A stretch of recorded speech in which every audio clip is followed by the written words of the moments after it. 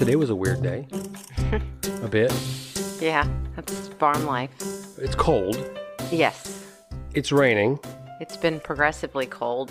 A big storm knocked out our power for all afternoon. Yep. We got a big load of firewood delivered. That was perfect timing. While we were installing our new dishwasher. And getting ready to have a big friend event tomorrow. Tomorrow, yeah. So I was supposed to cook all day. Yeah. It was get the dishwasher installed, cook all day. Uh-huh. So, you have to zig and zag. When something like that happens, you just pivot or you shift or... Well, the pivot was the power's supposed to come on at 2:30. Uh-huh. Oh, the power's supposed to come on at 4:30. And around that time, I was like, hey, Vicky, your mom, can I come over to your house and cook? Yeah, they have a generator, so... But they went to a wedding. So the house was empty. Yeah, home alone. Yep. In their kitchen. Mm-hmm. I took a big old grocery bag of all my stuff. I took my cast iron skillet. I took my, all my olive oil, all the stuff that I was preparing. I was going to make the eggplant parmesan that we've talked about all season 4. Mm-hmm. That's such a big hit. Yep. I made that over there. But, I forgot an ingredient. She won't care if I go through the pantry and find the rosemary, whatever. Mm-hmm. It was interesting working in a different space. Yep. And their space, too, because I want to leave everything super clean. That makes sense. I suppose if you go into anybody's kitchen, you want to keep it super clean when you leave it. Sure. Yeah, of course. When you use somebody else's kitchen, right? I texted her, your kitchen's fun. I actually want her to do some kind of an educational talk where she teaches you about gadgets on the homestead and how to use your gadgets on the homestead. What's going on over there with the computer? I just want to make sure everything's okay. Because, we wouldn't even be recording this today if the first recording we'd done on Thursday had worked. Yeah, it was our dress rehearsal. That's happened one time before in the 156 plus 12 it's episodes. More than once. You think? That's okay. I know, but that's okay. So you have to pretend like we haven't already had a dinner table talk about Skunky Part Pew. Well, I can't recreate it anyways, so you might as well pretend like we haven't had it. We caught a skunk last week. We told you all about it. I have not caught a skunk since, although the traps have been set every single night. I think I figured out why. The first night that I set a trap, I didn't have any cat food, so that's what I was going to use as bait. So I went down to the little small town grocery store, and they didn't have cheap cat food. They had Fancy Feast. I bought a single can of Fancy Feast. Didn't we talk about fancy dog food last week? Yes, in our small town, you only buy fancy food for your fancy pet. Then, success, I caught a skunk that first night. When I went to the grocery store after that to buy more cat food, I bought the cheapest one I could find. 75 cents for this tiny little can of cat food. I figured cat food's cat food. And I figured it out. Our skunks are food snobs. Of course. We have nothing but good food here to eat on this farm. I would expect nothing less. So now your dad suggested like Starkist tuna, but the cheap generic brand. So that's what I loaded them up with overnight. Last night... We have to upgrade for our fancy skunks. Yeah, the fancy skunks. If I'm going to catch them, they need Fancy Feasts. Skunky Part Pew, he did actually, or she, or the family of whomever, because I was thinking about that. I was like, last year, I remember I kept coming in and I was like, we have a skunk. And everybody was like, oh, it might be a possum, might be whatever, this or that. And I was like, nope, we have a skunk. I know we do. Because they dig down and they get the grubs out of the soil alongside my gardens, which is actually really beneficial. They do beneficial work. And as I was thinking about this, I thought, so he went out and got his friend, and he brought his friend over here, and he said, hey, this place is a good place. Yeah. And then you said, or he made his own family. And I was like, that's what he did. He went off and got himself a pretty lady. He brought her over to the farm, and then they made some babies, and then there's like skunks everywhere. And now we have an overpopulation of skunks, of which Kai Shin didn't care that much until I came home one night and you hadn't made it back home yet, and the storm had just blown through, so it was wet. It's dark outside. I let the dog out to go to the bathroom real quick, not thinking anything of it because it's raining outside. It's cold. We let him, so he's just going to run out there. He's going to come right back in. So then when he comes to the door, he didn't like yelp, but I heard a noise. He was definitely loud. And I just thought he just was being loud because he wanted to come inside. So I let him in. And then he must have run straight to the studio, right? Like basically right where we are right now. And gotten in his little dog bed and started wallowing around on his dog bed before I connected with something weird was going on. He was covered in skunk poo.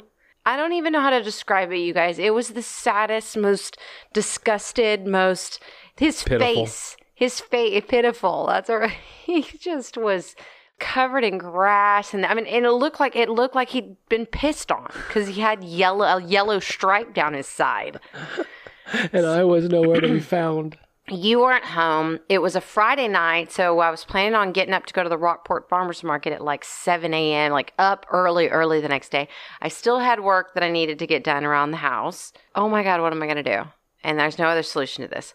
So first thing I do, I throw him out on one porch.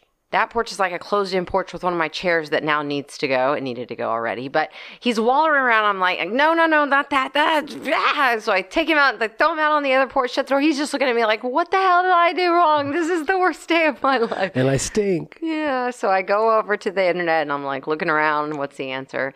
And it is baking soda, peroxide, and Dawn soap. And you just make a really thick foam of it and you cover them with it. And then I let it like soak on him for, I don't know, 10 or 15 minutes. And I wouldn't let him shake. No. Right. No, don't shake. No. I got him really clean. He was all nice and white. The only place that he kind of had the smell was like a little bit around his nose and face because you can't get that close to his eyes, you know? With the peroxide and the... Yeah, and after I got him all washed off and kind of dried up just a little bit, I just like threw him in his crate. I was like, I do not have any more time for you tonight, like period. Just go to bed. Got him up the next morning and everything was fine. I was on my way home from Austin. I finally connected via text. You're like, well, I've had an adventure. I was like, when you come home, when you walk through the door, you're going to have to tell me whether the house smells like skunk, like pure skunk, because I've done saged the entire space. I have no clue what it smells like in here. And Your I'm not even nose has kidding. been swimming in it for a while. So I'm literally like Santa Maria. I'm like saging the whole house because... Well, to my pleasure, your pleasure, I walked in and it wasn't too bad.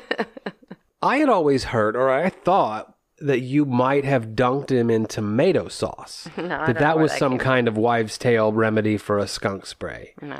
But then I Googled that to see how accurate that even was, and I guess I made that up. Has anyone heard of tomato sauce, taking a bath in tomato sauce if you get sprayed by a skunk? I would suggest before you do some old wives' tale, you try baking soda and peroxide on pretty much everything that is biological because it pretty much solves the problem. Unanswered questions.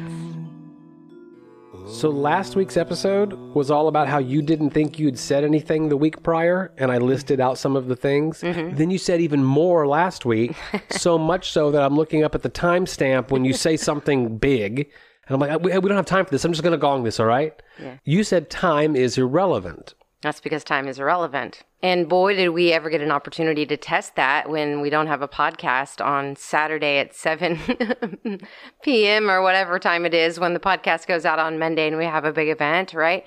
Looking at that situation, it's a perfect situation because I immediately start going, how's this time going to work? When's he going to do that? When's he going to do this other thing? Worry. When. Do. How does he cook with no power? Yeah, all of it. I was like, how am I going to get these flowers planted when it's 40 degrees and raining? Yeah, exactly. We come across this thing where we talk about time is irrelevant or time doesn't matter. People say things like that. You know, people throw that kind of stuff around. They probably throw it around now more than they ever did in the past decade. They're throwing that kind of terminology around. Time is irrelevant. And I'm one of those types of people that tends to try to like, well, what does that mean? Why are people saying time is irrelevant? That phrase, that comment is coming into your universe more and more. Yeah. And so I find myself running across it. I find myself using it. And then I was thinking about it. What is it to embody that concept that time is relevant? And it's a lot easier to do that if you're not faced with things, right? So when you're not faced with all of a sudden, like the electricity went out, you weren't counting on that. This was the day that like perfectly aligned to put the dishwasher in that we've been needing to get put in for months. The Thursday podcast didn't record correctly. So now that is catching up with us and we do have to deal with that. You know, frankly, if I think about it, maybe that's part of the thing is that I need to learn to let go and you have already learned that time is irrelevant. You are capable of making all kinds of shit happen in an hour that I can't even imagine is even possible to occur in an hour. And ultimately, that's what I'm saying I here. process time stress differently than you do. Well, that's what I'm saying here. What I'm saying here is that when you begin to understand time is irrelevant, you use it differently, right? So you actually use time differently than I use time. We use time in these like, do. I've got to solve this problem. I'm coded to be constantly doing the next thing to be prepared for something. Or if we're not doing the next thing to be prepared for something, then we're having a sense of we're not doing enough, which makes us have that shame, guilt. And then even to the point of, well, procrastinate. While the whole time I'm procrastinating, I'm kind of worrying about the fact that I'm procrastinating. So now I've had this sense of worry going on inside me. There is an opportunity to shift it. But I know these things aren't necessarily easy to drop from our coding, especially when we're dealing with the big adventures of life, the big challenges of life, the big pushes of the day to day, especially like, let's say moms, young moms that have kids that are going to school. And also they've got 8 to 5 jobs. And also there's ballet and soccer and and they've got to get somebody fed and all of those types of things. It's like, yeah, what is she even talking about? I don't even have time to contemplate that time is irrelevant. One thing that I've noticed, and you might be talking about something like this, the trip to the vacation is always a lot longer than the trip home. Exactly. Even though it's the same amount of time. Yeah, you can be sitting in a super long lecture, some information that you've perceived as totally boring. And it's, oh my God, this is never going to end. 1 hour lecture is going on and on and on. Or you could sit in front of somebody you haven't spoke to in a couple of years that you find very intriguing. All of a sudden you've been sitting there talking to them for 3 or 4 hours. That happens to me all of the time. Watching water boil. We all know how that feels. Yeah. 15 minutes takes lifetimes, it feels like. It's like it takes less time to get the water boiling at your mom's house than it does ours. Oh, really? Yeah, because of that induction stove top that they've got. They've got a magic thing. Then I'm sitting here looking at the age of my kids, like my youngest baby that I delivered is an 18-year-old. And I'm telling you that while I remember how challenging the last 18 years were, but there was also great things that happened, I also feel like I'm still advocating for cloth diapers. Like in my mind, I'm like... You're still there. I'm still... What? And I've noticed more and more people talking about, without even saying things like time is irrelevant, just saying things like, "What? How are we already in November, at the end of November of 2022? How did that happen? How is it time to vote for president again? How is it, all of those November kind of markers? 1st It's already World Cup? Then this whole time change thing that the government has control of, which leads me to another conversation we won't go into, but that is that you are irrelevant as it relates to government policy anymore. Because when the government decides we're just going to hold on to this time change that's truly irrelevant to everyone else, it doesn't benefit anybody else, we know you want to change it, but we're just not going to change it. Okay, so that puts something different on the table. The whole concept of whether our vote even matters and whether the government even cares what we think about the time. But at the same time, it also shows you that they can add days to the calendar. If the government decided that across the board they wanted to change a policy about time, they could do it whenever they wanted to. I mean, I'm sorry, but I saw those types of things happen. Now, they might have to go backwards on it. They might have to fight a bunch of other fights. A bunch of other shit might happen. So that becomes a thing where it's like time's irrelevant because, we get up and we turn the lights on and we go to work and we, whatever. So if the government tells us that the time needs to be such and such, well, then time's irrelevant. So we're just going to go over here and change our clocks and then we're going to be on that time then, But what if I could slow down or shift or manipulate time the same way that it occurs to me that it has got to be being moved around, not only by me, but also by corporate entities? How do I move time around? What if I stop and observe what it feels like when I feel that sense of urgency, like today? Today, when are we going to get the podcast done? How's he going to get that food done? Am I going to even be able to get those flowers planted? I was planning on doing this other thing. What if I just stop and say, regardless of what happens between now and Sunday at 6 p.m., Sunday at 10 p.m. is going to be here. Right. And all the things that occurred between there is plenty. And the interesting thing about that is, now we'll watch over the next few days how I feel about this. I actually wanted to ask you about this after we talked about it a few days ago to see if you implemented any of it into your mind thoughts, anything you were thinking about, just to see if you could play with time. Because I promise you, if you start doing it, you will begin to see that you can play with time. I do it all the time now. I look down at my watch and I go, I only have 15 minutes. Normally, that's one of those things that I would probably put off because it's going to take me about 45 minutes. Let me see what I can get done. And I can get it done. And it's weird. We've talked about this before. It's like, I can just get up and do it. It takes 15 minutes. Well, this is clearly something that you're working through, I can tell. I just am looking for things that I think will benefit not only my life, but if I share it with other people, other people's lives. Yeah. If people don't have enough confidence in their innateness and in their intuitivity to try some things like this out, their natural innate magic to try it out, well, then it doesn't really matter what I say about it. Just ignore me and scroll on. Okay, but I want you to keep me posted. I want you to keep me posted. Tell me when you try it out. You will probably be really powerful with it because you already manipulate time. I'm a master manipulator of many things. Yes, you are. Time. And this week, soups. Yes, always soups. Because when we get a cold dip, the first big one that's going to stick in for a few days, maybe even a week, I know soups are going to make everybody smile. Yep, I love soup. And you knew what I was up to when I said you got any carrots. You were up to making chicken noodle soup, That's right? right. I had celery in the refrigerator. And if you had pulled some carrots, I've already got the chicken made. Mm-hmm. Gluten-free noodles, always in the pantry. I'm going to be able to make myself a chicken noodle soup. And it was good. It was very good. Simple, but lots of my brassica greens were in it. Yep. So that was something you were able to add into it. Well, once you make the chicken noodle soup in this house, it's, okay, what can we add to this thing? And you had some tromboncino squash and, like you said, the brassica greens. So it's kind of a chunky vegetable chicken noodle soup, but always around here. It was really good. Then a couple days later... You asked me what I had, and I said, more greens. Yeah. Okay, well, let's make a greens-based soup. More squash. You send me a recipe, Tuscan kale and squash minestra. This has the navy beans in it. Yeah, beans. Got those in the can. And I got some great shaped gluten-free pasta just for this soup. And, of course, I always post those recipes over there on Facebook. You said earlier you were going to go to the Rockport Farmers Market. Yes. Was that your first time there? Yes, it was. Okay, I'm going to ask a question, and you tell me. I'm not trying to be rude or ugly.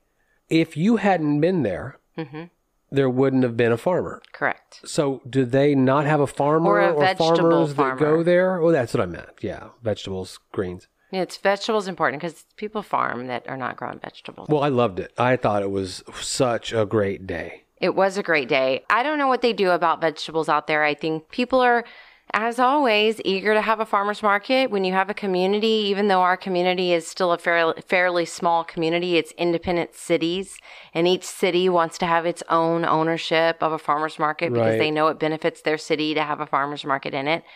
The challenge with that is that even after the past 10 years of all of the different angles that I have studied the local food system in South Texas, the Coastal Bend, farmers markets, community, I mean, from both sides of selling vegetables, distributing vegetables, growing vegetables, teaching about growing vegetables, that people in South Texas, particularly the Coastal Bend, I'm going to focus on that, don't eat fresh vegetables. They don't buy fresh vegetables. And so because of that, the desire to have a more farmers market in every city Right. that has farmers that grow vegetables, but people don't show up to buy vegetables. I mean, they might show up to buy vegetables, but it's very specifically like tomatoes, lettuce, peaches, strawberries, that peaches and strawberries actually don't even grow down here. They just get distributed to us. Well, I'll take it back to the very beginning because I got to ride shotgun while you started the farmer's market. Mm-hmm. And it wasn't a few weeks into it that you and friends said, Education. the lack of food to bring to a farmer's market is alarming. Yeah. We need to do something even broader so that we can begin teaching people how to do this. See, I knew way back then that Yeah. it was a double-edged sword. I knew that it was a supply and demand. I knew that we had to teach everybody at the same time in order for it to create the demand as the supply was increasing. correct. But what typically happens is that the idea of this concept, because this particular concept is a challenging one in that it is a true consumerism market. It's a food market. That's what it is. That's at the most basic level of common consumerism. It's Sure. food market. But it gets treated like a charity community event because we have grocery stores. So we don't actually need a market anymore based on the idea that we have food access. The problem is that we didn't have the kind of food access that we wanted at the basic grocery stores. Right.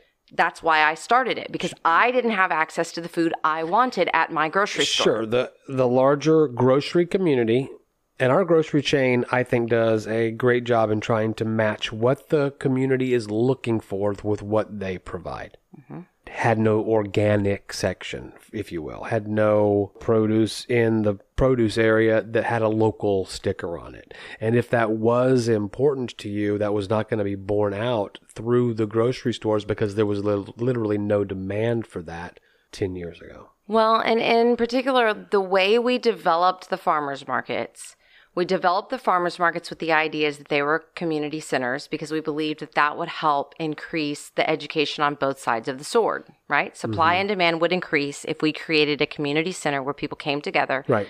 and bought food. Food truck important. Yep. Live music important. Yep.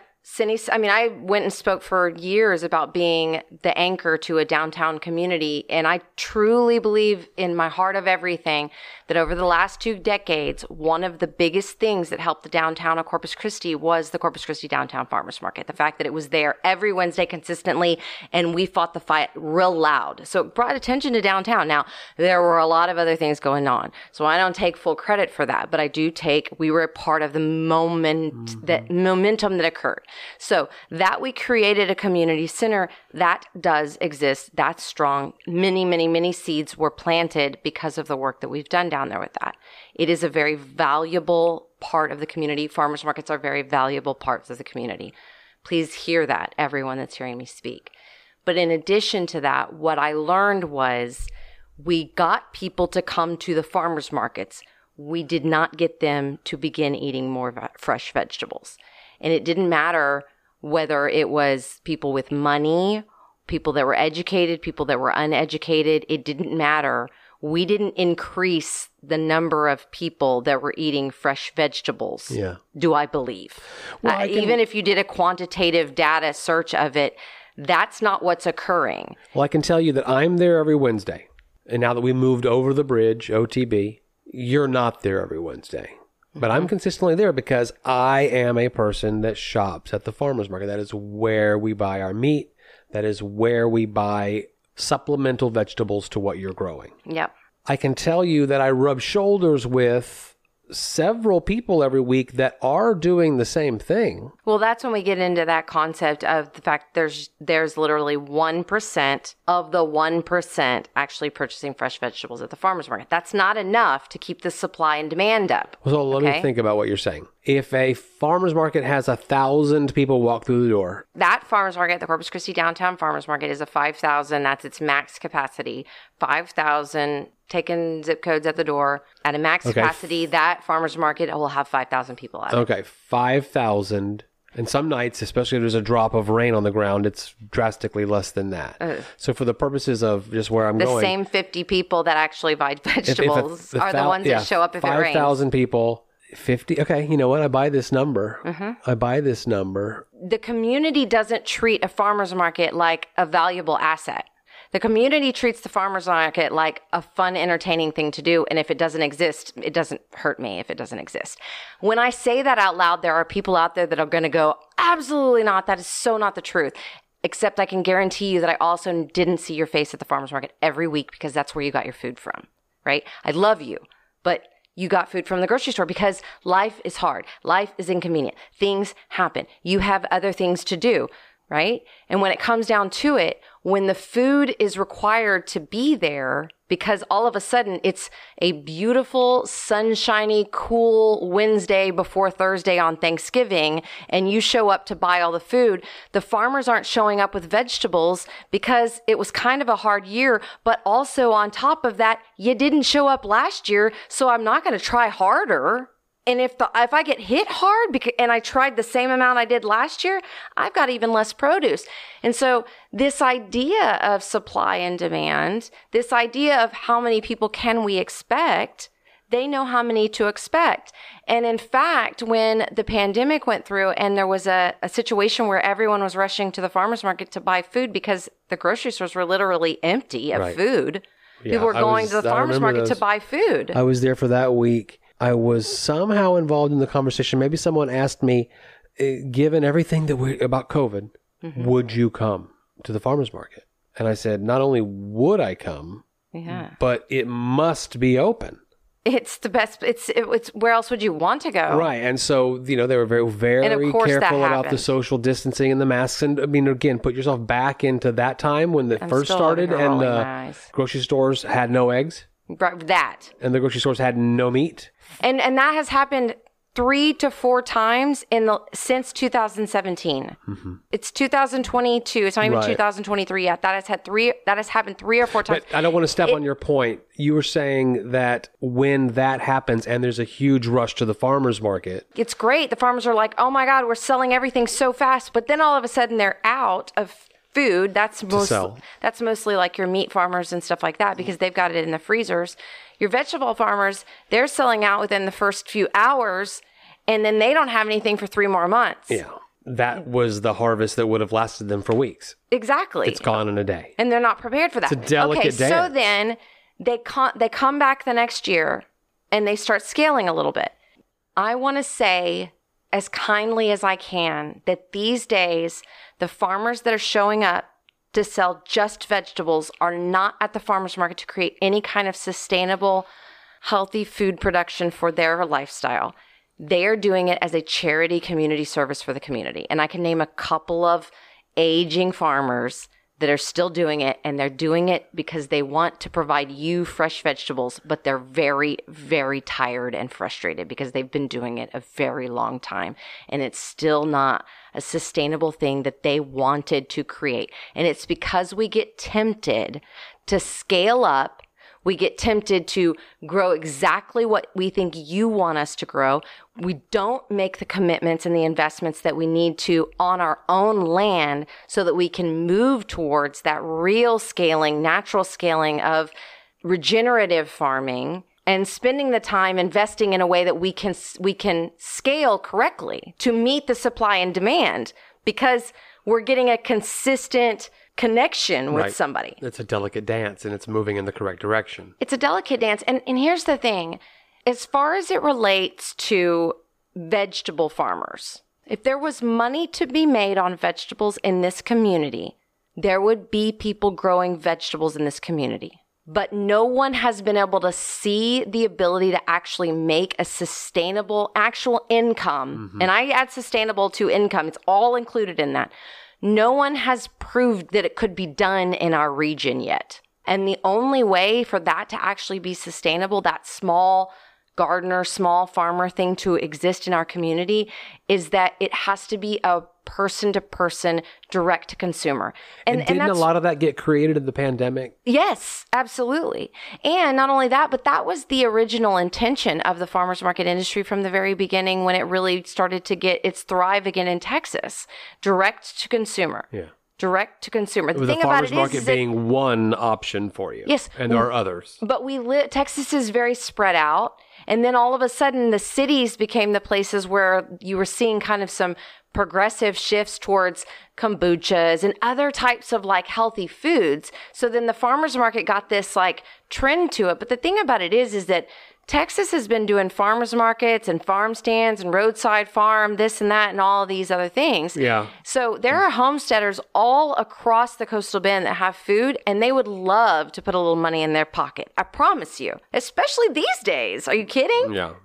Everybody wants a little money in their pocket. But during the pandemic, when people weren't going out and people were seeing scarcity at the grocery store, I think exactly what one might expect would have happened. And that was, what were the names of local farmers that were at the farmers market? Oh, yeah. Who are they? Let me just directly contact them. Yes. However, none of those situations have really created any kind of consistent, ongoing relationships, except some of the ones I've already created this last year. And that is that I'm going to consistently show up and you're going to consistently accept what I have. Right? You're not going to go, oh, I'm unhappy with this. I didn't get but one tomato this year, so I'm going to bow out this time. Or I'm not going to show up this week. I'm only going to buy it this week, but I'm not going to show up next week. We create these concepts of how we want to do these things. But then if everything doesn't show up perfectly as if it came right off the H-E-B shelf, we bow out, or we get too busy in our lives. We don't cook it. And so then we consider it not worth our time, wasteful. And so then we bow out, or then the restaurant comes on board and they've planned to do farm to table, but they haven't really invested in the farms that they're then going to expect to provide the vegetables all of a sudden to their table. Right. Now, they're going to find a little bit because we have overflow of abundance. And if we can't sell it at the farmer's market, then we're going to drive up to your door the next day and go, hey, can we sell this to you? And we know most of the time you're going to sell, or at least we know what you're going to buy from us and what's not a waste from us. Mm-hmm. But there's still a lot of education going on both sides of the sword down here on what actually goes in our region. When does it need to be grown best? How are we going to do it sustainably? How are we going to do it consistently? And that's what I'm doing. That is literally what I'm doing yet again, is trying to figure out how to distribute the food, not to the inconsistent, maybe I want to, it's trending and I'd like to be vegan, not into that, to people that are actually seeking it. They're calling around and asking questions and showing up to the farmers markets and asking whatever you had. Teach me what you have right now because I need to serve my family fresh vegetables, whatever you have. And there's so much psychological baggage, I think, connect with the fact that we don't eat fresh vegetables and that we don't spend money on things that really value our lives, that we won't take the time to do the things that we know will really make life better.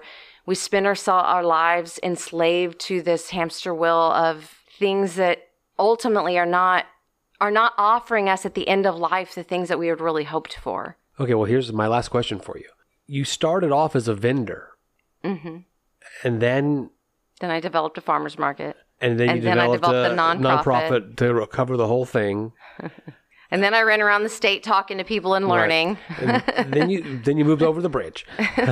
So now here you are, a vendor again, 10 years later. Yeah. Now what? What's it like on that side of the coin now?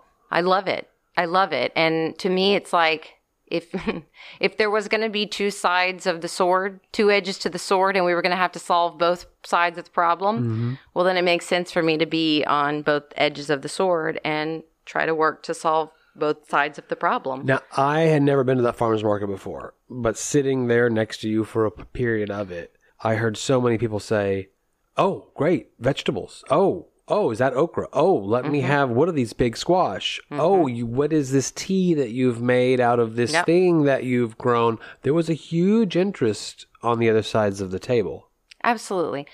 I think part of it is, though, too, there's got to be a lot of dynamic interaction, you know? If I'm going to show up at a farmer's market, I want to see vitality in what I'm being sold. Not because you're putting on a show, but because that's what you're selling me. And that's what I think is important about direct to consumer. And I think that that's what's important about regeneration. I think that's what's important about this concept of sustainability and how we get it to be organic and regenerative and all of those things, is that there's always a balance going on both sides of the table. You, the consumer, me, the supplier. Me, the consumer, you, the supplier. You're the supplier of cash flow this time. I'm the supplier of food this time. Next time, you're the supplier of food and I'm the supplier of cash flow, or whatever. Y'all understand what I'm trying to say. But you're drawn back to vendors that are living that entire lifestyle. Exactly. I'm with you. That are living a full-fledged, regenerative, understanding the balance of supply and demand, connecting with the people that I can sell you in May 16 deliveries to your door And throughout the year, I text you and say, I think I'm coming on such and such day. I'll let you know for sure what I'm bringing. They get a good idea of how this works. I start showing up at their door. I deliver beautiful fresh vegetables, flowers, herbs, all kinds of fruits when I have them. And they take what I've delivered, eggs. They take what I've delivered and they make it work. And then that consistent relationship grows my farm to where I can continue and I can add another family to my farm. But guess what's going to happen? Another family or another restaurant. I'm going to go immediately to the ones that have already done some investing in what I'm trying to do because I know they're committed. They get first dibs. That's right. Yeah. And that's what I'm talking about when I say you have choices to make as it relates to what's going to happen, even if it's only for 3 days again, or 3 weeks again, or 3 years again, where we have these weird spells where money is kind of a challenge, but you're guaranteed to know that the farmer down the road, because you've made connections with whomever, has eggs for $2 a dozen right now because they're overflowing with eggs and they just love their backyard chickens. You mean 3 days again, 3 weeks again, if there is a disruption in the food distribution? Yeah. Absolutely. Absolutely. I have zero doubt that that type of stuff is going to go on. And I have zero doubt that we're not going to need to know where to get food from and people that we can create relationships with to get access to fresh foods, herbs, plants, freshness, life. I would suggest that it's a level of preparedness one should give thought to minimally. If I need eggs or milk in a pinch, because they're out everywhere, where would I go? Yeah. I want to try to wipe this idea from people's minds, and I want to apologize if I contributed to adding it to the discourse over the last decade. And that is, don't show up at the farmer's market because you hope they'll be there someday. Show up at the farmer's market because if you don't show up at the farmer's market, they won't be there someday. They won't be there for you. Well, hey, while we're in this intellectual vibe, why don't you kick over a question that we can deep dive into? Drawing a random question, completely randomly. Back to the basics. I've not seen this question. You've not seen it. Okay, I want to speak honestly with you about this. How long can food be on the ground and still be fair game for eating? It depends on how much dirt is on it. Let's go into some detail. If it's got a wad of grit on it, then no time. I don't want that. It also depends on where I am. Because if I'm at like SeaWorld, I'm not eating shit off the ground ever. Disney World, never. Okay, but I wouldn't even eat shit off. I wouldn't even eat something that dropped on the ground. Like I don't even know. As is common in these kinds of scenarios that are all hypothetical and fun, you could take it to the weirdest place. Off of a public restroom floor? I'm not talking about that. I'm talking you kind about of are if something you're like talking about Disney World. Okay, well, true, but still, like, think about that. Our kitchen floor on an average day. I pick up stuff off our kitchen floor. That doesn't bother me. And if it's off the ground outside, it literally just depends on how much dirt it has on it. Is it going to crunch in my mouth? And even then, sometimes I'll still eat it. I also think it depends on the density of the food that's fallen. Which is funny. Can you imagine? I just dropped it in some chicken shit and then picked it up and ate it. I do not eat food off the ground near my chicken pen. Well, here's the thing. We've got to develop a no shoes at all inside the house situation. Because I know that stuff's getting tracked all over. Okay. That's a wonderful way to point all whatever at something or someone else. You two, if you're going in and out of our house through the door with your shoes on. I dare you. Just try it. Try it by yourself. See if you can do it.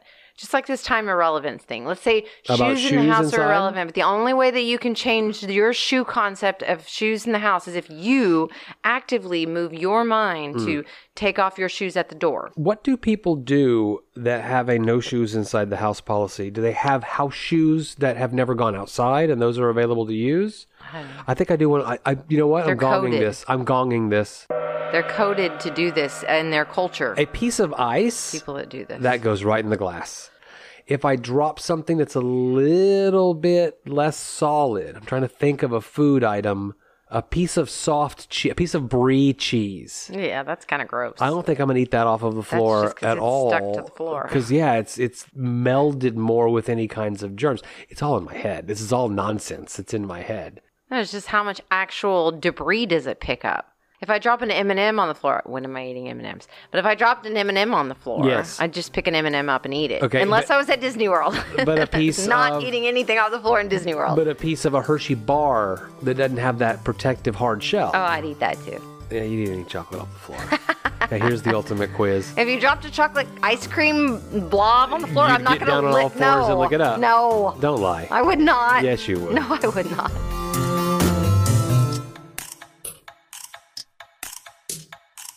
Skunky part pew. Skunky part pew. Well, thank you so much for listening to another episode of Dinner Table Talks. We will be back next Monday with a fresh episode. In the meantime, Hit us up on social media, send us an email, DM us, whatever. We want to hear from you. and we hope that you're enjoying the episodes as much as we enjoy creating them for you.